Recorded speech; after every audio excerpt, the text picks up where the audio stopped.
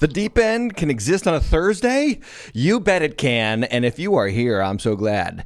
By the way, what is this world coming to? I was in Guatemala for a week, and everything seems to be upside down. Left is right, right is left, up is down, blah, blah, blah. I needed to get back to you guys on the Deep End. I couldn't let my Deep Enders down because next Tuesday we're not going to have the Deep End, unfortunately, so here we are. Anti-Semitism is on the rise in the nation. We have to discuss this. Google is a dumpster fire, and they want to shape your philosophy of life. And then we get to David and the problem of apathetic parenting. This is your favorite night of the week, 2 nights later. Welcome to the Deep End with Tim Hatch. I am beloved, the man they call David, the son of a Jesse, the John I slay it, the heart full of king, 3 stones in a sling. I'm dancing my clothes off to the sound of the beat. Welcome to the Deep End with Tim Hatch. The Deep End. Yes, thank you, and welcome in everybody to The Deep End, episode 25 of season 4.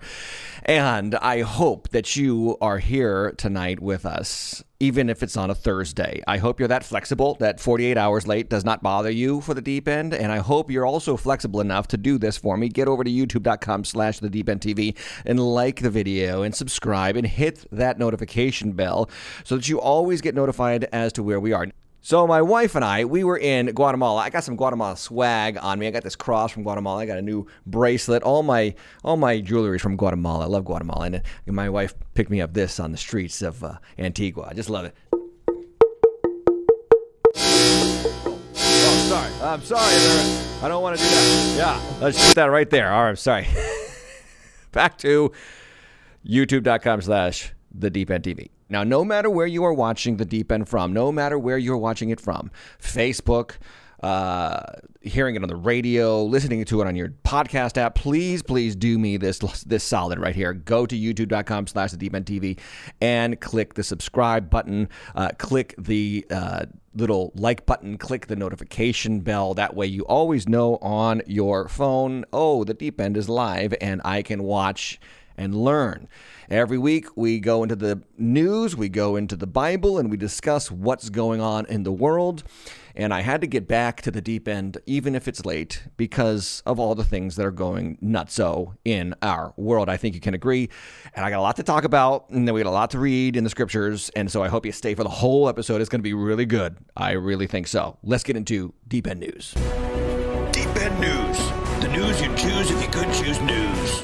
Last week, we talked about that the masks were theater. The masks were theater. There's great debate, even though Lord Fauci kept saying masks are not theater. Yeah, even though he kept talking about how science was to blame for the fact that we had to wear masks and 2 masks and 3 masks until the day we die, and even seasonally, and maybe even until next Mother's Day. We talked about this last week.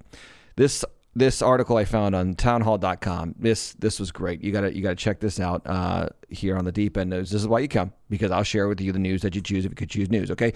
Masks did not slow COVID spread, new study finds. A study from Tuesday, so Tuesday was 2 days ago, from the University of Louisville, has challenged, through scientific study, what has been the prevailing belief that mask mandates are necessary to slow the spread of the Wuhan coronavirus. This is straight out of the article. The study notes that 80% of the U.S. mandated masks, 80% of the U.S. states mandated masks during the COVID-19 pandemic, while mandates induced greater mask compliance. This is straight out of the study. They did not predict lower growth rates when community spread was low or high. So no matter how fast it was spreading, whether it was a seasonally high spread season or a seasonally low spread season, wearing masks did not predict lower growth rates in the COVID-19 pandemic. Among other things, this is right out of the article here on townhall.com. Among other things, the study conducted using data from the CDC covering multiple seasons reports that mask mandates and their use are not associated with lower SARS-CoV-2 spread among U.S. states. No, duh. We have been talking about this ad nauseum here on the Deep End. Right out of the article, this quote, "Our findings do not support the hypothesis that SARS-CoV-2 transmission rates decrease with greater public mask use," notes the University of Louisville report. Researchers stated that masks may promote social cohesion as rallying symbols during a pandemic.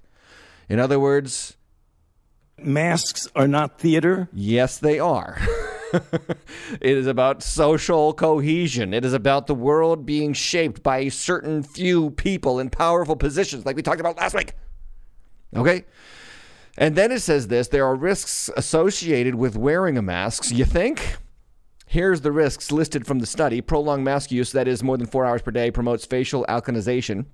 That means you have a greater risk of eczema, dryness of skin, etc., and inadvertently encourages dehydration because you're not going to drink as much, which in turn can enhance barrier breakdown and bacterial infection risks.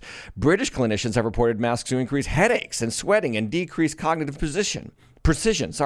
By obscuring nonverbal communication, masks interfere with social learning in children. Likewise, masks can distort verbal speech and remove visual cues to the detriment of individuals with hearing loss. Clear face shields can improve visual integration, but there is a corresponding loss of sound quality.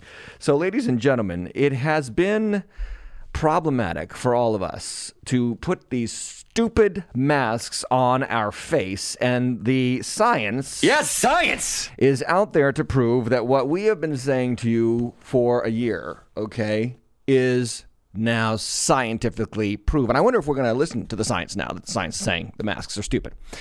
When I opened my church, May 24th, we were allowed to open. We opened as soon as possible, by the way. We were not going to be one of these weak-willed churches who stayed closed until kingdom come because we were worried about the flu.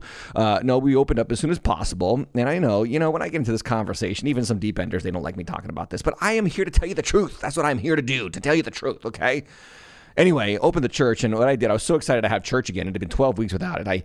I told the media team, hey, do a light show and play The Final Countdown by Europe, and then I ran around the building, and I got up on the stage, and I took a mask, and I threw it into the trash, and I threw a Corona beer into the trash, which that actually upset a couple of believers, not because they're teetotalers, but because they like Corona beer. Anyway, it upset a couple of people that I threw the mask in the trash because they were scientists. And I know actually a couple of them left the church because they were scientists. And it's just amazing how the science, like we talked about last week, is never settled. It's never settled. It's not settled. The science is not settled. Sometimes you just got to give it 1 week. 1 week later. And you're going to find out that the masks are actually very good. Maybe by next week it's going to be masks are necessary. And then a week later, masks are unnecessary. The science is never settled. And here's what I'm trying to tell you. Why do I bring this up? Because it's going to lead to another discussion. You are being programmed. Ladies and gentlemen, I tell you this with as much care and compassion and love for you as I can. You are being programmed by a certain select few of powerful people in the world who want to shape you into what they want you to be. And as a Christian, I said this last week, we have a biblical obligation. Okay, actually, no, such a good point. I'm going to put it up on the screen. We have a biblical obligation to weigh everything we hear, and we must rely on the Spirit to give us wisdom and clarity, and never, ever just blindly follow the science. Got that? We have a biblical obligation to do this. You say, why do I have a biblical obligation? Where's that in the Bible? Okay, I'll show you where it is. It's in 1 John chapter 4, verse 1. Beloved, do not believe every spirit, but test the spirits to see whether they are from God, for many false prophets have gone out into the world. Let me unpack this for you for a moment because we need to understand something. Science has become a religious institution. It has become a religion unto itself. There is a prophet of science who's starting to wake up to this. His name is Bill Maher, and we have discussed that ad nauseum on the deep end as well. He's starting to wake up to the fact that science and scientific thought have become just as ridiculous as the religions he used to mock. And when science becomes a religion, it's unbelievably the only religion that you can't question.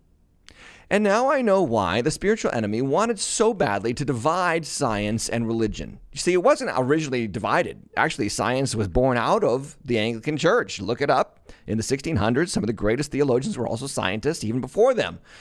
Religion and science went hand in hand. In fact, as one of my favorite Jewish rabbis, Jonathan Sachs, used to say, and I love this quote, science explains what is, religion explains what it's for. Science explains what is, religion explains what it's for. Love that guy. May he rest in peace. But nonetheless, so science and religion, the enemy had to divide them, make them mortal enemies of each other. And we have a whole 3 or 4 generations in the West who were raised to believe that science and religion were incompatible. And the reason now was not just to undermine religious belief and Christian faith. It was also to elevate science to such a level that it would be the one religion in the world that you could not question. Right? You can't question the science because it's science. Oh, we can't question. Even though it's always changing and shifting. We don't even know if butter or margarine are the right thing for you. This is how it becomes a tool of propaganda. When you create a religion that is unquestioned, just listen to us. Why? Because we are scientists.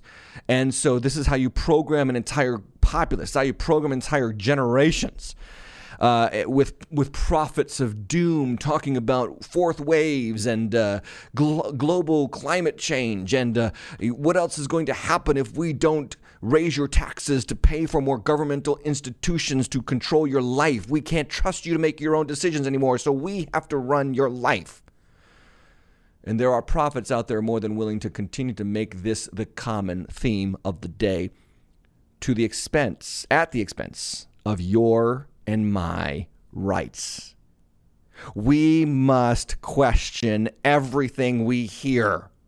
We must question it. Let us Christians be the doubters, friends. Let us Christians be the skeptics for once, right? They've been skeptical of our faith for 5,000 years. Let's be the skeptics of their faith. And that's why you come to the deep end, am I right? That's why you come here, so that we can talk about what's true and what's not. And we can get the record straight and learn how to read culture. So you're being programmed. And the programmers are 3 big prophets, three main prophets. In the Old Testament, it was Jeremiah, Isaiah, Ezekiel. Well, in the new age of religious faith, the 3 prophets are Facebook, Google, and Twitter. Now, I realize I'm on one of the products of Google, so please, if I get canceled or removed or deplatformed, which I don't think I will. I don't have that many subscribers. Almost 1,000, though. But anyway, just hear me out before I do get deplatformed. Facebook, Google, and Twitter are trying to pasture you. They're trying to pasture you. They're trying to program you into the mold of the religion of selective science, the science that will mold you into the person that they want you to be. I want to give you an example, and I'm going to get around about to a point here. So follow me with the Deep End News, the cultural conversation today on the Deep End. From the New York Post, this came out May 24th this week. 17,000 people tweet, Hitler was right, end quote. Quote, Hitler was right, end quote. And big tech barely reacts. Big tech, Facebook, Twitter, Google. So this article talks about Meghan McCain she had done something unthinkable, and she called out anti-Semitism on The View. And because of that, the hashtag Fire Meghan McCain trended on Twitter. And then the Twitter sphere, which, by the way, I'm getting more and more exhausted of Twitter because it is a dumpster fire. It is literally the worst of humanity on display as people attack people for every single thing. Well, Fire Meghan McCain, that hashtag went and morphed into several other hashtags, one of which was Hitler was right. Hitler was right. These are the same people who called Donald Trump Hitler and are now saying Hitler was right. 17,000 times that quote was on Twitter, Google, Facebook, whatever, and nothing was done. Nothing was done. Now, scientific study has actually produced results that show extremist hashtags and slogans on social media are predictors of real-world violence. So guess what happened this past week, 2 weeks? Anti-Jewish violence in major cities around the world, and especially even in America. Watch out for this, friends. This is a tragedy waiting to happen for our society. More hashtags like hashtag COVID-1948, which is referencing when Israel became a state, trended on Twitter in several countries, including the United States. And it was often accompanied by nakedly anti-Jewish content. It's just ridiculous. Anyway, the big tech prophets do nothing. They do nothing about this. They just sit silent because, after all, now it's free speech. Now it's free speech. When we're talking about anti-Semitism, it's free speech, because people have to express themselves. But when Black Lives Matter and Stop Asian Hate periods were going on, they made sure that they amped up the rhetoric on social media and big tech to make sure that we stood against such forms of hatred. But Jewish hate gets what? Second rate attempts at making sure we stop it? And by the way, Twitter banned for life Donald Trump and countless numbers of his supporters, while at the same time allowing hatred from people like Iran's supreme leader Imam Saeed al-Khamenei, the Hamas leader Ismail Haniyeh, and Louis Farrakhan. They're still running around posting on Twitter and it's no problem. There was a CNN correspondent named Adil Raja who posted praise of Hitler during this latest Israel-Hamas conflict on Twitter. He lost his job at CNN, but he's still on Twitter. I mean, this is ridiculous. Like, this is insanity. And this is what's happening. The prophets of the New Age, religion of science, are shaping you by what you hear. They are eliminating the voices of skepticism, the countervailing voices that want to question the prevailing attitude of the religion of science. And whatever you do, please be aware of this. There's pretty much nothing that you can do except not use Twitter and not use Google. In fact, I don't. I use DuckDuckGo. But you're going to see more and more. These three organizations are aligned to shape you. They want to pastor you. They want to make you what they want you to be. Okay? I want to talk to you just for a moment, just to kind of like bring you through some things. You need to learn about some stuff to be aware of it. There's such a thing called machine learning fairness. Now, this is an operation by Google wherein they formatted or formulated or programmed the machines that produce your search results on Google with something called machine learning fairness so that no implicit bias would be part of the result of whatever Google search you do. So you search for something on Google, no implicit bias, no white bias, no black bias, no Asian bias, no whatever bias, right? So that way you get unskewed search results and you can find what you're looking for. Now, I learned about this through a book by Douglas Murray, a book that you should read called The Madness of Crowds, and he does this chapter called The Impact of Tech. And he talks about Google's attempt at machine learning fairness. And what he actually finds out, and you can actually do the little study yourself, is that it's not actually unbiased at all. In fact, built into the machine learning fairness programming is implicit bias in Google search results.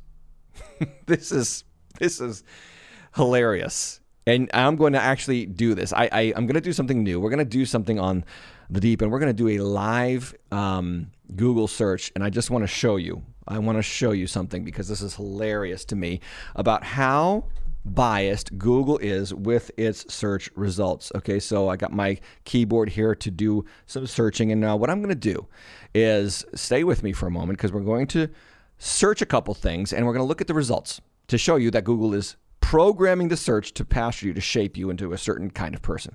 Let's do the search, straight couple. Straight couple. S-T-R-A-I-G-H-T. Couple. Now watch the results. Are you ready? First thing that pops up is a gay couple with a gay flag, and another straight couple with a gay flag in their hand, and then a couple ugly couples. And then let's just scroll down because you're going to love this. Look at the results as we continue down this page. The second result from the search, the text search, is gay straight couple images. Gay straight couple images. What the heck is that? Go down a little further, and then, the Wikipedia page on homosexuality comes up. Why? I search for straight couple. Why does homosexuality, the Wikipedia page for homosexuality, become the third result? Just search a little bit further down, a New York Times article called "Our Marriage Looks Straight, We're Not." That's like the sixth result. Do you see the implicit bias that has been built into the system? Two down, the next one. To some, this queer couple looks straight. For him, that's okay. I mean, this is, you know what this is? This is bias, friends. This is hilarious bias. And this is how Google pastures you. This is how they pasture you. Now, let's do the opposite. Why don't we search gay couple? Okay, this is hilarious too. Watch. Okay. Now, are we going to find straight couples? Absolutely not. We're going to find dozens and dozens of happy and well-adjusted and healthy gay couples. And, a vlog from a gay couple. And gay couple tries every kiss in the world. Another video. Like same-sex relationship, Wikipedia. Why doesn't the straight sex or opposite sex relationship, heterosexuality, come up on the Wikipedia page for heterosexuality, come up on that search? Why not?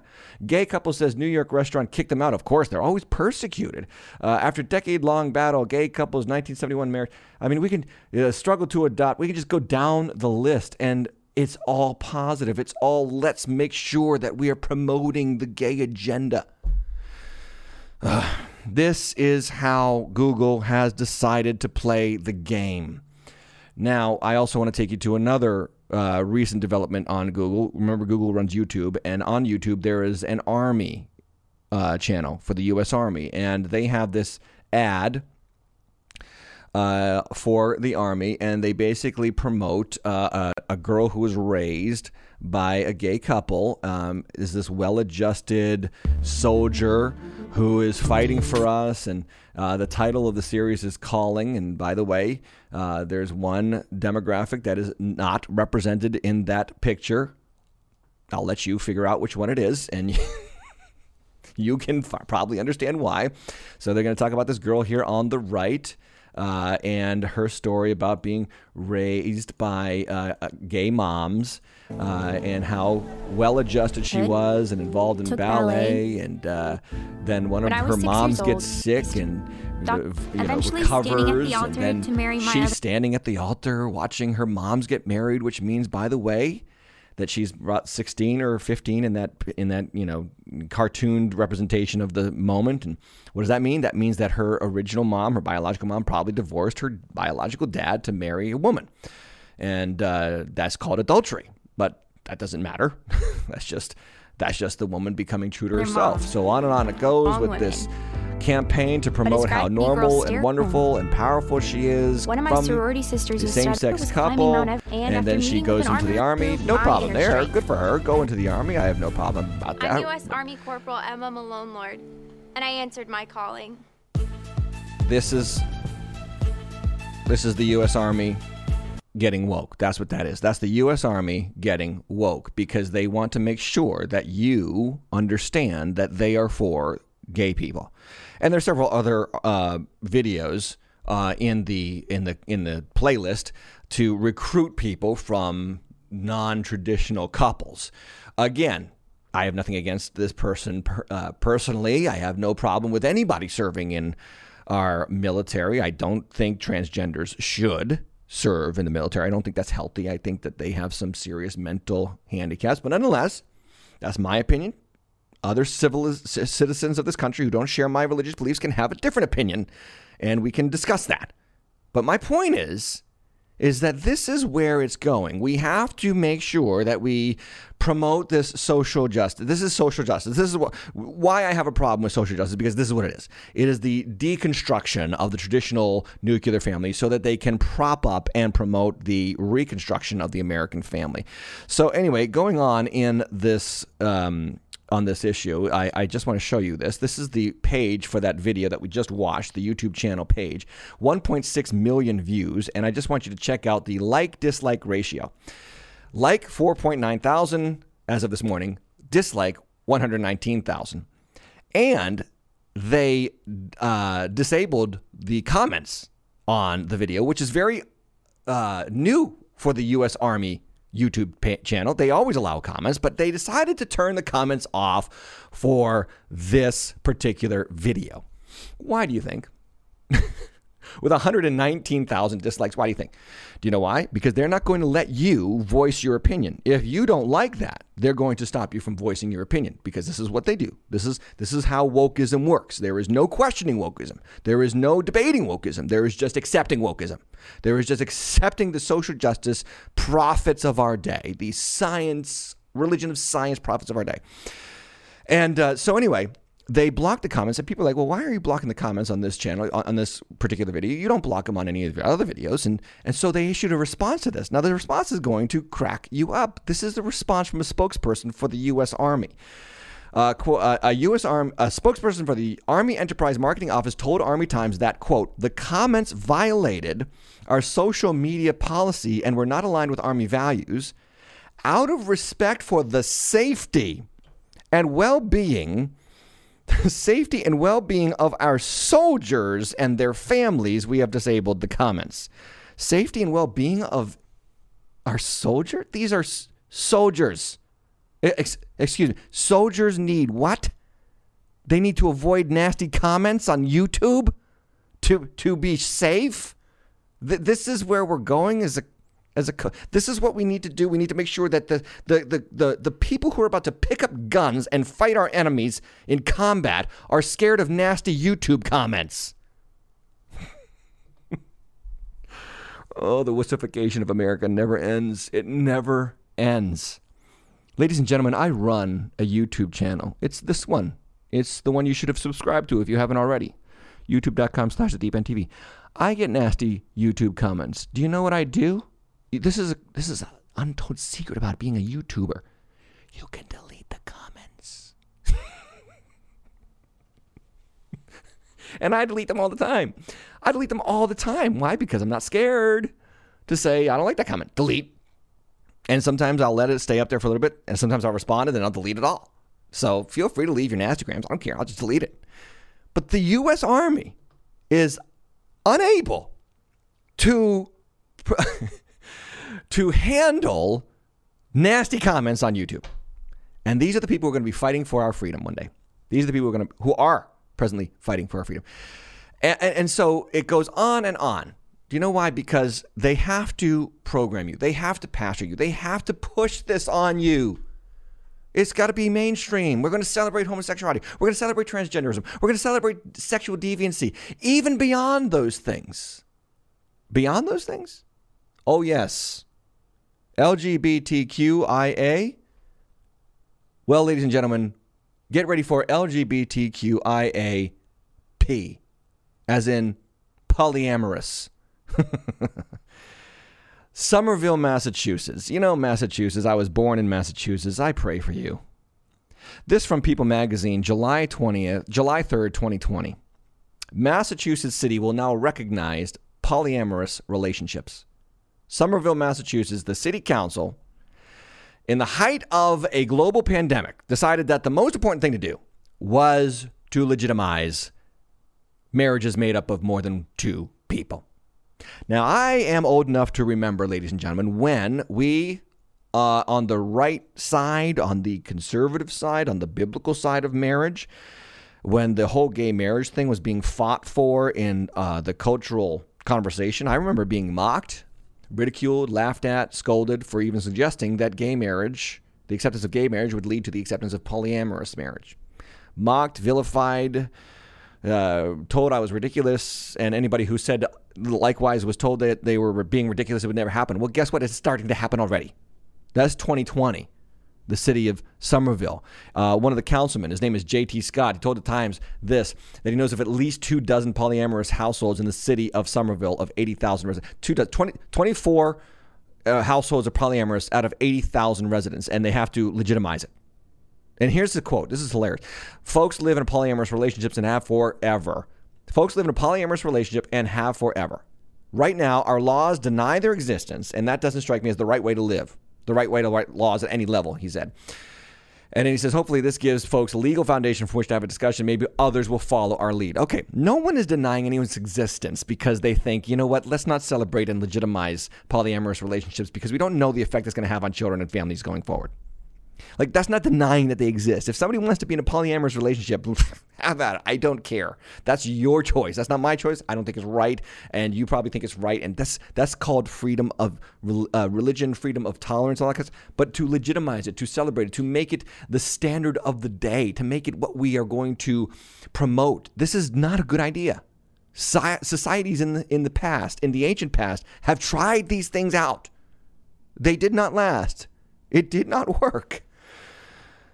So you say, well, that's just one crazy city in Massachusetts, Pastor. I mean, come on. All right. Yeah. All right. Watch this. from the Christian Post two months ago. From the Christian Post 2 months ago, Massachusetts city becomes second to legally recognize polyamorous relationships. Which city in Massachusetts? Cambridge. And what is in Cambridge? Harvard. Harvard University is about to produce a bunch of people who are going to fight the laws on the books limiting marriage to two people. I guarantee you. Coming to the Supreme Court in Massachusetts very soon. I absolutely guarantee you will be a case of 4 or 5 other people in this marriage who feel that their rights have been violated because marriage is restricted to two people. And woe to the cake baker, and woe to the flower salesman, and woe to the marriage reception hall that doesn't celebrate and promote and work for these weddings as well. And then what's going to happen with all those churches like the United Methodist Church, like the Evangelical Lutheran Church, like the Episcopal Church, when this stuff starts to become commonplace? What's going to happen to people like Tony Campolo and other formerly evangelical, biblically solid preachers who are now embracing same-sex marriage? What are they going to say about this one? What I'm saying is that as the culture continues to slide off the cliff, are there going to be Christian ministers who are going to continue to say, God bless you, we love you, and we accept you? This is the problem with wokeism. There will never be an end to it. It will never stop. How do I know it will never stop? Because people are involved, and people are crazy. They are fools. Natural-born fools. We're going to get to that in the life of David in just a moment. People are natural-born fools, and they trend towards self-destruction. We are nihilists at our core. Anyway, it's not going to be good. You need to be aware of it. And you need to be diligent in the matters of biblical faith. I remember when there used to be fun and entertaining versions of polyamorous relationships, like when 3 Men and a Baby come out. Now 3 Men and a Baby is a state mandate. Okay, that's domestic news, and we got to get into Israel because Israel, and I should have talked about this last week, and I'm sorry, but we got to talk about this. And I want to just set the record straight about what you should believe about this whole Israeli conflict, because anti-Semitism is on the rise, and woe to the nation where anti-Semitism is on the rise. I think history has proven time and time again, whether it be Napoleon or Hitler or Spain or any foreign nation other than this nation that has turned on the Jews, it has never gone well for them. It has never gone well for them. They are still God's chosen people, God's biological chosen people. So you got this Israel-Hamas conflict. Hamas is a terrorist organization. You got to know that. It's stated in their charter that they want to wipe Israel off into the sea. They want to wipe Israel out, and they will propagandize Christians in America to no end to make sure that they present it like it's this equal fight. Now, they attacked Israel unprovoked a couple weeks ago and led to a bunch of missiles being shot off by both sides. And Christians are confused about this. Christians want to know, well, where do I stand? I've been asked by 2 Christians in my church, where do we stand? And here's what I want to say. And I want to say this as delicately and as pastorally as I can. We stand for peace, first and foremost. As Christians, we pray for peace, and we pray for the Jewish people to have peace and live at peace. We think that the Jewish people are special people. They are God's people. They are not better than anyone. They're not more significant than anyone, but they are God's chosen people, and they are the people through whom God brought about Jesus Christ, our salvation, right? That's how we get saved, through the true Jew, Jesus Christ. And as Christians, we stand for peace. We stand for the peace of Israel. But at the same time, we stand with Israel as supporters based in biblical values. So there's a lot of confusion around this. I was raised in a Pentecostal church, which tended to be very Zionist, meaning that we believed that the Israeli government had the right to do whatever it wanted to do, or there somewhere around there. I went to a Presbyterian seminary, which was hands off of Israel. Israel is just another nation now, and we are true Israel. And so I've been through the doctrinal gamut, the doctrinal spectrum on this issue, and I think that some Christians have no clue, and some Christians have probably experienced the same doctrinal gamut that I have, and I want to kind of help you through this. As Christians, we are peacemakers. We do not instigate war. We do not celebrate war. We understand there are moral war causes, and we pray for those causes to come to a swift and just end, but we do not instigate or pray for or ask for war. We do not want Palestinians mistreated by the Israeli government. We do not want Israel to misrepresent the heart and love of God toward Palestinians. We stand vehemently against all terrorism. I mean, this should be common sense. That being said, the Jewish people are still God's biological people, and we are commanded to pray for their peace and security and support them. That being said, we love and support Israel by also holding Israel account for ways that it acts counter to the heart and mind of Christ. We do not and should not support militant overtaking of homes and neighborhoods. We should not support the relocation of Palestinians who have been living there for years, decades, generations. We should not support unfettered Zionism, is what I'm saying. Even Jesus himself challenged and countered the religious leaders of Israel in his day. That's what got him crucified. He didn't get crucified because he was nice. He got crucified because he held up his hand against the cultural and legal and legislative leaders of his nation. He challenged the Pharisees on the right. He challenged the Sadducees on the left. And he said, listen, you're both missing it. This is the truth. And the Pharisees and the Sadducees came together, became friends to put him to death. By the way, so did Pilate and so did Herod. Herod, the Jewish legislative leader, Pilate, the Roman procurator of Judea, became friends. They were former enemies. They became friends because of Jesus. They want to put Jesus to death. And today, I think that in the Christian church, there's still this trend to side with the Pharisees, all for Israel. Unfettered rights, no matter what. They have the right to do whatever they want. Or to side with their enemies, which, watch out for that one. That one's worse. I really do believe that one's worse.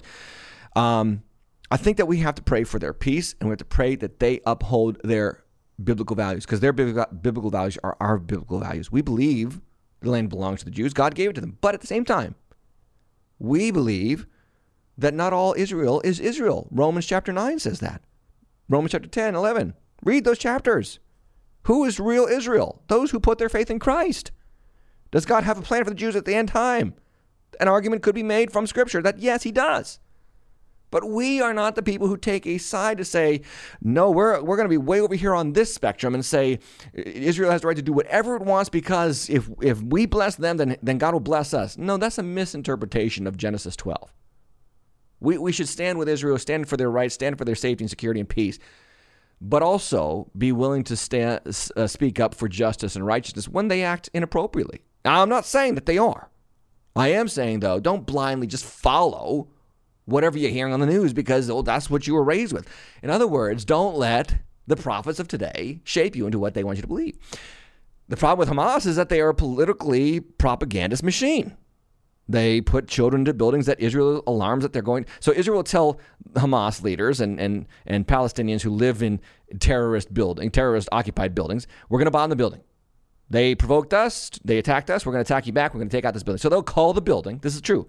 They'll call the building, all the people who live there, and say, get out. We're going to bomb the building. Sometimes they'll drop a knock bomb, which means it hits the top of the building and sends a signal to say, get out. We're about to bomb this building. And they'll give hours, even a day, for people to get out of the building so that nobody has to suffer a casualty. And it's just for them to retaliate against the unprovoked attack of the Hamas leadership that happened in the first place. But this is not told.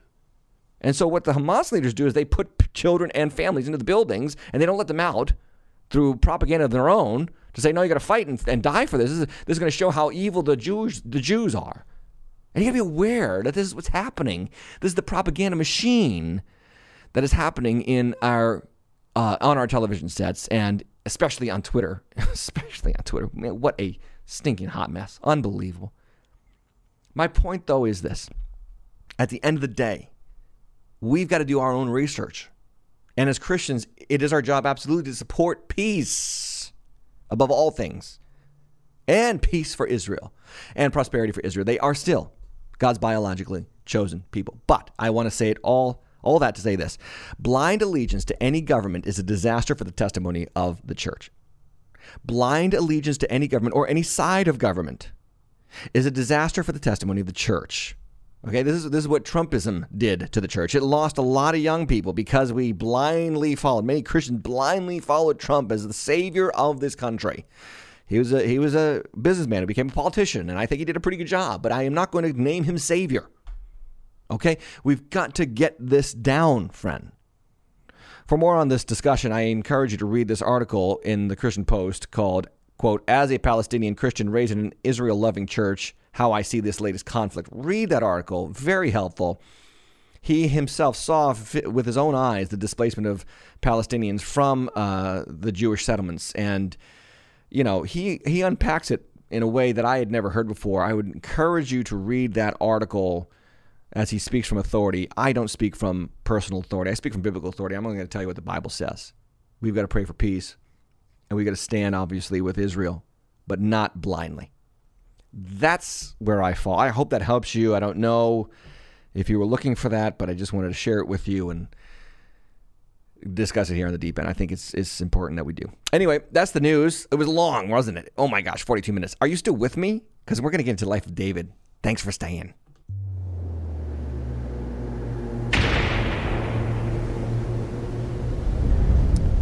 The life of David. And of course, before we get into the life of David, would you do me a favor? Would you support The Deep End at thedeepend.tv/give, or the hashtag TheDeepEndTV, or paypal.me/TheDeepEndTV? And as much as this is a dumpster fire, would you follow me on Twitter?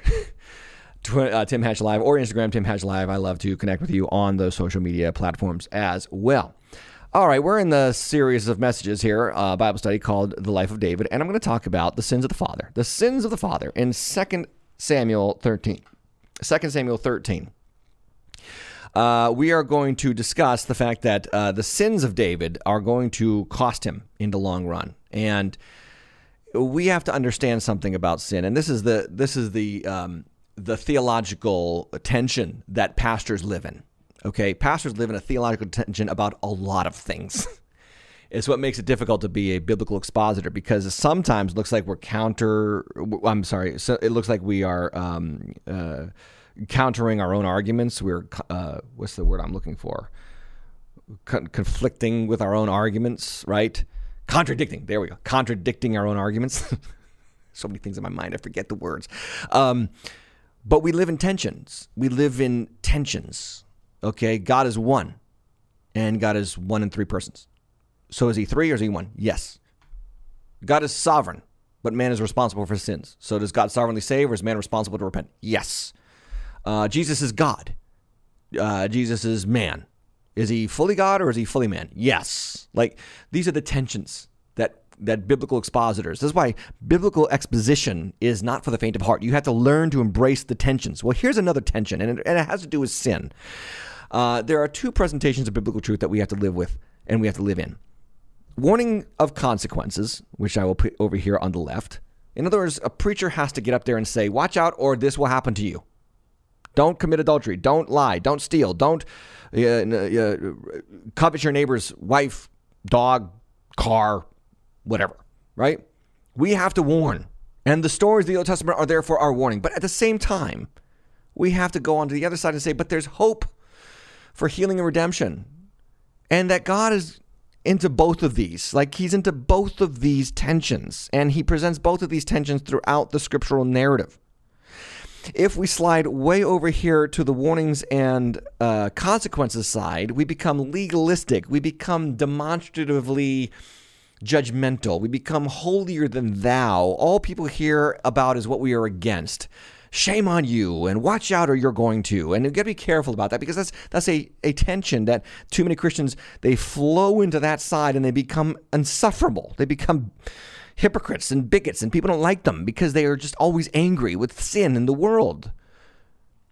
At the same time, if we slide over here, way over here, God's going to use us, we become relativists. Not legalists, but relativists. We become soft on sin. We become easygoing, and we start to embrace, the cultural mandates for how we should live and believe. There's a tension to be had. There's a balance, my friends. We've got to stay right here in the center, okay? We've got to stay right here in the center and say, it can be both and. When it comes to sin, there are consequences, and when it comes to sin, there is a possibility for God's healing and God's redemptive work in and through that sin. This is so well presented in the life of David, because David commits this horrible sin. sleeps with Bathsheba, knows she's married to one of his military commanders, conspires to get him killed, and then takes her to be his wife. And then the child that they bear, it dies. We talked about that last week. And then the very next passage, 2 Samuel 12:24, he comforts his wife. He has sex with her again, Bathsheba. Like, now she's Bathsheba, not the wife of Uriah. They have a son. They call him Solomon. Solomon's going to be the greatest king that ever lived. And then the next few verses, Joab fights the Ammonites, and he takes the city. And he tells David, and David comes, and he takes the crown. And he goes in, and he fights against Rabbah, and he takes it. And he took that crown of the king from his head, and he put it on his head. And he took the spoil from the city, a great amount. And he brought out the people who were in it, set them to labor, saws, irons, pickaxe, all that kind of stuff. I mean, this is, I'm just skimming through 2 Samuel 12 to the end of the chapter. And then it says, then David and all the people returned to Jerusalem. And it looks like, wow, David's not going to really suffer for the sin that much. Like, David's kind of going to get away with it, isn't it? Like, back to the tension, which is, we might be tempted to think, so I guess that for David, it's all this. It's all hope for healing. Like, no problems now. David's never going to have to suffer. Forget about these consequences. David has special privileges. Like that might be the temptation that we have when it comes to studying this text. But here's what you have to do. You have to look at the long range view of what God's going to do and how God is going to leverage the consequences of David's sin. And it brings me to this point. David repented. But God was not going to just wipe out the consequences. And the same is true for you. Even when you repent, God is not going to wipe out the consequences. But listen to me carefully. When you see this in other people, when you see a person sin and they repent, can you leave the judging to God? I got this quote. I want to put it on. When it comes to the sins in those who repent, let God do the judging. You do the loving. Now, I'm not talking about the world. We don't judge the world. We judge whether it's right or wrong on certain issues because we're Christians and we live according to the scriptures and not to the world's standards. But we don't call out the world's nonsense, and we don't call them out personally and say, shame on you, how dare you, just change your views. No, those are non-Christians. We don't expect them to act like Christians. Okay, that's what I try to do on the news anyway. But here's the thing. We do judge the actions of unrepentant believers. Okay, so when a believer is unrepentant, that's when we can judge. So some Christians say, do not judge. That's what Jesus said. No. We also make judgments about sin in the life of believers. We have to call it out. Paul tells Timothy, rebuke others publicly so that those who watch may learn. He talks about the accusations against elders. Got to be 2 or 3 witnesses. But if there's 2 or 3 witnesses, then you deal with the accusation against the elder. Jesus said that you've got to make a judgment that is spiritual, not unspiritual. And Paul's letters to the Corinthians and to the Galatians and to the Ephesians. He's calling them out repeatedly to say, look, get this right. You're not repentant here. Change your behavior. But when it is a repentant believer like David, friends, can you learn to let God do the judging and you do the loving? And I know it's hard to say, well, how do I know if they've repented? Well, you don't know always. You don't know. You got to leave it in the hands of God. You got to let God do the judging because time will tell. Time will tell. So what happens to David? Shortly after Solomon is born, the chosen son is born, even from the marriage with Bathsheba, who was a marriage of adultery in the first place. All this good starts to come from this evil. And then he's getting the city of the Ammonites, and it looks like everything's going to be fine, and he's increasing in measure even more. Well, that brings me to the very next passage, the very next narrative, which is about Amnon's lust. Amnon is David's second-born son. So let's get into the text. In 2 Samuel 13, now Absalom, David's son, had a beautiful sister whose name was Tamar. And after a time, Amnon, David's son, loved her. Now, Amnon is from one marriage. Absalom is from another marriage. Absalom has a sister also from that marriage. And so this is what happens. By the way, this is how the Bible shows you that multiple marriages, polyamorous relationships, are a tragedy waiting to happen. This is how it shows you because it shows you what happened to David and his family. Also shows you what happened to Jacob and his many wives and many children. But Amnon starts to lust after Tamar, and all hell starts to break loose. He is tormented. He made himself ill because of his sister, for she was a virgin, and it seemed impossible for him to do anything to her. By the way, I want to say this point. It's never just sex. is never just sex. This idea that, it's just sex is nonsense. Because sex between Amnon and his stepsister Tamar will destroy this family. And how many people could say the same about what sex outside of marriage between a man and a woman have done to them? It's never just sex. Anyway, getting back to the point. By the way, Leviticus 18:9 talks about the fact that you can't sleep with your sister, you can't sleep with your mother's daughter, your father's daughter. You can't do that. It's out of bounds, right? So Amnon is sick because of that, because of the law that says he can't have his sister. Well, verse 3 going on, it says Amnon had a friend whose name was Jonadab, and he's the son of Shimei, David's brother. So this is Amnon's cousin. And Jonadab was a crafty man, and he said to him, O son of the king, why are you so haggard morning after morning? Will you not tell me? Amnon said to him, I love Tamar, my brother Absalom's sister. So Jonadab said to him, verse 5, lie down on your bed and pretend to be ill. When your father comes and sees you, say to him, let my sister Tamar come and give me bread to eat and prepare the food in my sight that I may see it and eat it from her hand. So Amnon lay down and pretended to be ill. When the king came to see him, Amnon said to the king, please let my sister Tamar come and make a couple of cakes in my sight that I might eat from her hand. Then David sent home to Tamar, saying, this is verse 7, go to your brother Amnon's house and prepare food for him. So Tamar went to her brother Amnon's house, where he was lying down, and she took the dough, kneaded it, and made cakes in his sight and baked the cakes. Verse 9, and she took the pan and emptied it out in front of him, but he refused to eat. Amnon said, send out everyone from me. So watch what happens here. He gets alone with her. First he obsesses about her. He conspires to meet with her. He gets alone with her, sends everybody out of the room. Everybody went out from him. Verse 10, then Amnon said to Tamar, bring the food into the chamber that I may eat from your hand. And Tamar took the cakes she had made and brought them into the chamber to Amnon, her brother. Let me just unpack what's happened so far. This is Amnon's lust. He focused on her, number one. He became tormented and ill because he couldn't stop focusing on her. Number three, he had bad company. He had a bad friend, a cousin, Jonadab, who teaches him how to conspire his way into immorality. He conspires, number four, and plans to get her alone. Then he gets alone with her and he gets close to her and has her literally feeding him from her own hand. Where did this happen before? David did this exact same thing with Bathsheba. He looked, he wanted, he conspired, he brought her into his house, he got alone with her, and he slept with her. Even when he knew it was wrong, he still did it. He followed through with it. The same sins that David committed are now being committed against him in his own family. And this is how God deals with our sin sometimes. There are going to be consequences. There's a long-range view.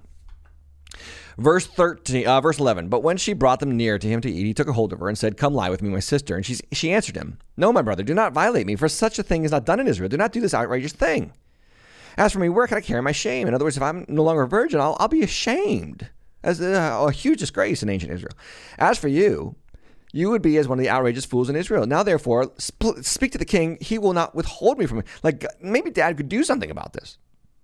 Right? It's kind of disturbing, the rest. He would not listen to her, verse 14. And being stronger than she, he violated her, and he laid with her. Exactly what David did to Bathsheba, Amnon, his son, does to his daughter. And God does not always remove the consequences of our sins. And that's the big point that we want to first touch on here. But we're also going to look at what happens with David, how he allows those consequences to get into his head and stop him from being a father. And this is important. And I want to get to this point really quickly. So let me just go through the text. A lot of text. Let me go through it quickly. As soon as the sex is over, verse 15, then Amnon hated her with very great hatred, so that the hatred with which he hated her was greater than the love with which he had loved her.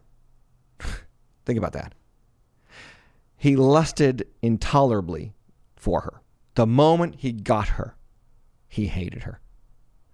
I don't think there's a greater proof text in the Bible for young ladies to save themselves from marriage than this one. Young ladies, do not give yourself sexually to men. I understand they can rape you. I'm not talking about that if you don't have any choice in the matter. I'm talking about when you do have a choice and you give yourself over sexually to these men who are not married to you. Their hearts change after the act. This is a fact. This is a sociological, biological fact. Without marriage underlining that sexual relationship, the man's heart toward you will not be right. Fact. save yourself. It's never just sex. It's never just sex. It will destroy you socially, emotionally, relationally. If you've made this mistake before, don't keep doing it. God can forgive and wipe you clean and wash you clean and prepare you for your future husband. But don't keep doing it. Repent. Turn from it. Nonetheless. And then said to her, get up and go. Verse 16, she said to him, no, my brother, this wrong in sending me away is greater than the one that you did to me first. But he would not listen to her. Verse 17, he called the young men who served him and said, put this woman out of my presence. So he gets rid of her. Verse 20, her brother Absalom said to her, has Amnon your brother been with you? Now hold your peace, my sister. He is your brother. Do not take this to heart. So Tamar lived a desolate woman in her brother Absalom's house. Absalom, now the brother of Tamar, but also the third-born son of David. For some reason, the firstborn son of David, Chilean, is gone. He's dead. I don't know if he died or whatever, but he's gone. Chileab, sorry. Second-born brother is Amnon. Third-born brother is Absalom. Absalom, if he kills Amnon, he is first in line for the throne. That's kind of an interesting little factoid about Absalom's situation here. But anyway, he's going to work to conspire to kill Amnon over this situation. But let's continue. Verse 21, when King David heard of all these things, he was very angry. Period. And then that's it. By the way, in some manuscripts, it reads that he was very angry, but he did not want to punish Amnon because he loved him, and Amnon was his firstborn son. David doesn't do nothing. That's the problem that we see here in David's life, David's parenting. He doesn't do anything, and he just kind of lets it happen and is silent. But Absalom spoke to Amnon neither good nor bad, for Absalom hated Amnon because he violated his sister Tamar. 2 years go by, verse 23, and Absalom had sheep shearers at Bel-Hazor, which is in Ephraim, and Absalom invited the king's sons. Now he's conspiring to kill Amnon. This is 2 years, by the way, 2 years later. And Absalom came to the king and said, behold, your servant has sheep shearers. Let the king and his servants go with your servants. But the king said to Absalom, no, my son, not all of us. We will be burdensome to you. But he pressed him. He would not go, but he gave him his blessing. Then Absalom said this in verse 26, if you're not going to go, Dad, let my brother Amnon go with me. Now look at this next text. And the king said to him, why should he go with you? What does that tell you? David knows something's up. David knows. He knows the whole story. He knows that Absalom has hatred for Amnon. He knows that Tamar is living as a desolate woman in Absalom's house. He knows what Amnon did to Tamar, his daughter. And he knows that if Amnon goes to Absalom's house, Amnon's dead. Why should he go with you? And Absalom pressed him until he let Amnon and all the king's sons go with him. You can see what David's going. By the way, David's family is like Jerry Springer. Anyway, I tell you that the Bible does not have the same nonsense that you see in Hollywood and movies. Has not read the Bible. Let's go on. Then Absalom commanded his servants, mark Amnon's heart when he is merry with wine. And when I say to you, strike him, then kill him. Don't fear. I've commanded you, be strong and valiant. So the servants of Absalom did to Amnon as Absalom had commanded. Then all the king's sons arose, each mounted his mule and fled. And when they were on their way, verse 30, news came to David. Absalom struck down all the king's sons and did not let one of them live. Verse 31, the king arose, tore his garments, lay on the earth, and all the servants who were standing by tore their garments. But Jonadab, the crafty guy who started this whole mess, comes and says, no, not all of them are dead. Just Amnon. Amnon alone is dead. So they're there, king. It's not so bad. Only your firstborn is dead. For by the command of Absalom, this has been determined from the day he violated his sister Tamar. Verse 33, now therefore let not the Lord, my lord the king, take it so hard, so as to suppose that all the king's sons are dead. Man, Jonadab is a jerk. Honestly. He's like, nah, this has been decreed. Remember, Absalom had this, attitude toward Amnon. He was going to do it. It's just a matter of time, king. Remember, it's only Amnon. Absalom pleased, verse 34, and the young man who kept watch lifted up his eyes and looked, and behold, many people were coming from the road behind him by the side of the mountain. And Jonadab said to the king, behold, the king's sons have come, as your servant said, so it has come about. And as soon as he had finished speaking, behold, the king's sons came and lifted up their voices and wept, and the king also and all his servants wept bitterly. But Absalom fled and went to Talmai, the son of Ahitub, king of Geshur. That's, by the way, where his mom's from, Geshur. And David mourned for his son day after day. So Absalom fled and went to Geshur and was there 3 years. And the spirit of the king longed to go out to Absalom because he was comforted about Amnon since he was dead. Okay, that's the text. And I went through it quickly because I just wanted to show you the story of what happened. And then I want you to see what happens with David. For 2 years, he ignores what happened to Tamar at the hand of Amnon. For 2 years, he ignores Absalom's bitter hatred toward Amnon for what he did to Tamar. I mean, it's his own daughter that's raped, and he does nothing. And then as Absalom conspires to kill Amnon, he does nothing still for 2 years. And then when Absalom kills Amnon and flees, he does nothing for 3 years. Here's what David's problem was. Apathy. And I want to give a parental guidance message here. Parents, apathy towards sin in your life will lead to apathy towards sin in your own family's life. If you tolerate sin in your life, you will be disabled to tolerate sin in your children's lives. So let's get into some points. I want to talk about avoiding parental apathy, because what David shows here is a couple of things. First, he could not get over his own mistakes sexually with Bathsheba to the extent that he allows it to continue in his own home and does nothing to intervene in the process. And people die, and daughters suffer, and brothers murder, all while David passively watches it happen. And I want to say something to the parents who are watching the Deep End today. There is a militant attack on your children at the hands of this culture that you have got to arm yourself for, and you cannot afford to be apathetic over. You are the head of the home. Whether you are a single mom or you are a father and mother, you are the head of your children. You are in charge. Don't be apathetic. This culture will swallow your children alive. And if you cannot get over the sins that you have committed in your life, you will allow those sins in your past to hinder your parenting in your present. You have got to let it go. Let the forgiveness of God be enough so that you can parent your children with biblical authority. Avoid parental apathy. Number one, hold fast to a commitment to the assembly. What do I mean by that? Get to church. Hebrews 10:25, don't neglect the gathering of yourselves together. Don't neglect this. You need it. Without it, you're just fledgling. And what I see is that COVID-19 has exacerbated this problem. People were barely going to church before COVID. Now it's like half that. Yeah, I read an article today. 1 time a month is the norm for most Christian families going to church. 1 time a month? I remember in the old days, we used to say, hey, if you eat bread once a week, you'd probably starve, right? Now it's once a month. Spiritual bread you're eating. No wonder why families are struggling. No wonder why 43% of millennials say they don't know, don't care, and don't believe in God. 43% is the largest number ever recorded by Barna Research. And it's amazing that this has happened. Because parents today don't give a rip if their kids go to church. They want them to go to ballet. They want them to go to football. They want them to go to hockey. I guarantee you that far more parents have gotten their kids back into hockey and sports quicker out of the COVID-19 pandemic than they've gotten them back into church. And there is a serious apathy here at play in parental authority in the church. And it must be rebuked and called out because it's going to lead to disaster. Do not allow for this in your home. You've got to have a commitment to gathering in the church, being amongst the people of God. Hebrews 10:25. Number 2, commitment to discernment of the times. We talked about this in the news. 1 John 4:1. Beloved, do not believe every spirit, but test the spirits to see whether they are from God. Parents, are you doing that? Parents, are you ignorant of the matters at hand in the culture? This is why I do the news section of the Deep End, by the way. This is why I do it, so that you don't have that ignorance that many, many parents have. What's going on? What is Google doing? What is the big tech firms? What are they up to? What is happening in the school system? What is happening in the media empire of our nation?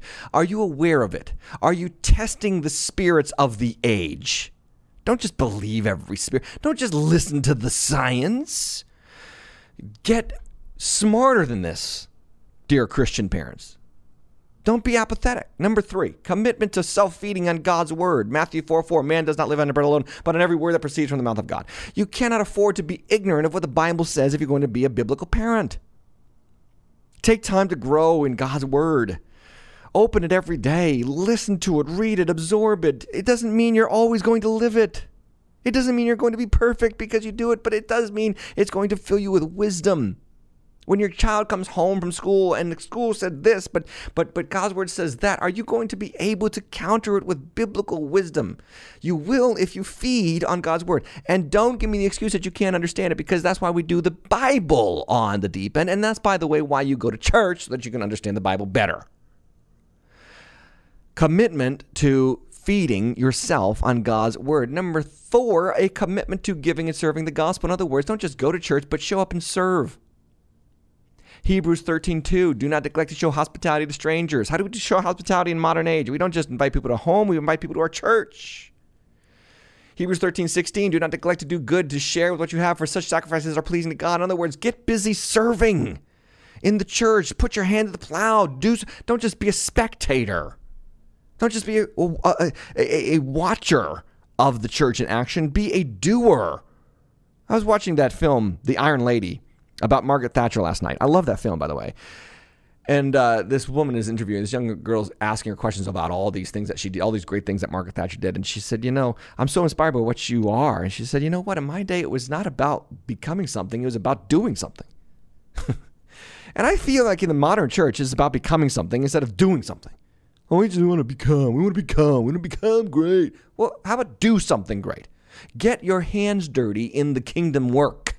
Give, tithe, serve, surrender your things and your stuff for the message of the gospel. Number 5, a commitment to discipline and instruction of your kids. This is Ephesians 6:4, Proverbs 22:15. Let me share some passage around this. Parents, you have a biblical mandate to instruct your kids in the Lord. Not just instruct your kids in math and in science and in the disciplines of arithmetic and all those kind of things. No, in the Lord. And if you neglect this responsibility, your kids will grow up to be fools. I want to show you a couple of passages to prove what I'm saying.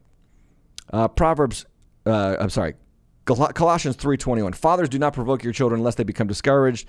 I don't have it actually on the screen right now, but Ephesians, let me go back. Ephesians 6:4. Fathers, raise your children in the fear and admonition of the Lord. Proverbs 22:15. Check out this verse. Folly is bound up. Folly, what? Is bound up in the heart of a child. In other words, children are fools. They are born fools. We are all natural born fools. But the rod of discipline drives it far from him. Now, let me just show you a cross-reference passage for this passage, because this is going to tie together really cool. Proverbs 12:15 says, the way of the fool is right in his own eyes, but a wise man listens to advice. If our children are natural born fools, and fools always think they're right, what does that tell you about your child? They always think they're right, and they are not. If you're one of these parents that always listens to your children, it's my job to listen to them. It's my job to understand them. It's my job to hear them. No, it's your child. It's your job to discipline them, to smack them straight. I don't want to talk about corporal punishment, even though I'm a fan of spankings, not anything, not tools. But nonetheless, if you're not disciplining, you're abdicating your responsibility to your children. You're letting them be fools. I am so tired of this generation who says, no, the wisdom is from the children. That's not biblical. Scripture says praise comes from the mouth of children, not wisdom. But we have this generation of older people who think that wisdom is with the young. That's why Greta Thunberg is a national phenomenon who makes the cover of Time magazine. Because we think these kids know what they're doing. They're fools. And we despise the aged to our own detriment. We don't listen anymore to those who have lived some years, some decades, and know better. It's our job, Christian parents, to discipline our children. Proverbs 4:1-2. Hear, O sons, a father's instruction, and be attentive that you may gain insight, for I give you good precepts. Do not forsake my teaching. In other words, parents, it's your job to discipline and instruct your kids. You say, oh, Pastor, I have a father who's a husband who's useless in this regard. Well, don't tell him that, first of all. And if he's useless, then you do it. It's not going to be any better if you do it or he does it. Just somebody teach these kids about Jesus. For heaven's sake, teach them right from wrong. Teach them not to just watch television. Teach them, don't let them watch garbage. Don't let them watch whatever they want to watch. At the same time, don't be so domineering and controlling that they are squelched. They're stifled. You got to give them, as they grow, you got to give them some freedom with boundaries. And the boundaries have to spread out further and further as they get older and older. I've been through this now. You got to let them drive. You got to let them go places. But you have to know what's going on. You have to watch. You have to guard. You have to protect them without controlling them. It's hard. It's the hardest thing in life. It's what's the hardest thing in life is to raise a human being. It really is. You ever think about that? A horse could be born on Tuesday and run in the Kentucky Derby on Thursday. A dog can be born and in 2 years is fully grown and starts to get old. A human being grows for 18, now 26, now 30 some odd years before they're really an adult. I mean, it's hard, but you got to do it because we're not going to be able to survive if we lose the next generation, ladies and gentlemen. We can't be apathetic. Number 6, commitment to repentance and confession. 1 John 1:8-9. Can I tell you, one of the ways that parents exhaust their children is by acting like they've never made a mistake. What David could have done here, what David could have done with Amnon is said, Amnon, I see what you're doing with your sister, and I'm telling you, I've been down this road, and it's going to lead to disaster. But he doesn't. He's apathetic. And even after it happened, he could have told Tamar, I'm so sorry. He could have reached out to her. He could have reached out to Absalom. He could have reached out to Amnon. He could have tried to work for reconciliation, but he let his own sins be his own problem. And I don't know if he let it be hanging over his head and just assumed that this is just going to happen now and he can do nothing about it. I don't know what it was, what went on in his head. But here's what I think helps good parents be better parents is a willingness to admit when you make your own mistakes. So that your children can see you modeling biblical faith and practice. Number 7, finally, a commitment to grace and mercy. As parents, we have to have a ton of grace for our kids. You know what drives more kids insane than anything? A perfectionist parent. A parent who never praises, never celebrates, and never rejoices over their kids' successes and never has grace and mercy for their kids' failures. Jesus said, blessed are the merciful, Matthew 5:7. If you're having impossible standards, if you're expecting your child to live up to some dream of yours that you missed out on, how many young boys are forced to play hockey because dad blew out his knee in his junior year? How many kids are forced to get perfect straight A's because one of their parents got perfect straight A's? This is impossible standards. You have to let your children be children in some respects. Giving them the silent treatment, acting like children yourself because they're not living up to your expectations. This is how you destroy a child. This is how you become spiritually apathetic. And it is the problem with the human race that men particularly have been apathetic in these matters. The scripture says that while the serpent was talking to Eve, Adam was there the whole time. Because when she eats the apple or the fruit, whatever it is, it says that she gave some to the man who was with her. The whole time Eve and the serpent are having the conversation, there's Adam listening. What's he doing? He's being an apathetic husband, not taking and ruling and having authority in the matters of godliness and righteousness. And it cost the human race untold suffering and harm. We cannot afford to be apathetic in the most sacred calling in the universe, to be parents. David's sins came back to bite him for generations. And these texts, as I said before, we live in the tension of them. Warning of consequences and hope for God's healing and redemption. Maybe you've made some mistakes as a parent. Maybe what I just talked about just really pierced some of your hearts. Listen, it's not over. You're not done. God's not going to wipe you off the face of the earth. Learn, grow, get in the Word, develop, take responsibility. It's possible for God to turn it around now. I'm telling you, I've been at this a long time, guys, and I have seen God turn absolute disasters around. to become beautiful, whole, healthy families. God is in the business of restoration. Listen to the scriptures for the warnings they give you, and then follow them for the hope they give you. That yes, even in spite of what's happened in the past, the best is yet to come. I hope you've enjoyed this episode of The Deep End. Hey, do me a favor, subscribe, and click the notification bell on youtube.com/thedeependtv. That's where I want you to go. Go to thedeepend.tv for new swag that's available right now. That's the episode, everybody. I am so glad that you were here.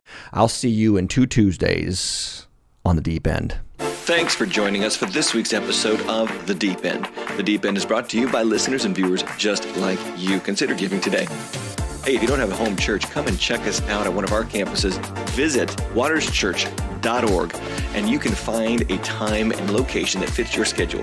Tune in next week for The Deep End with Tim Hatch.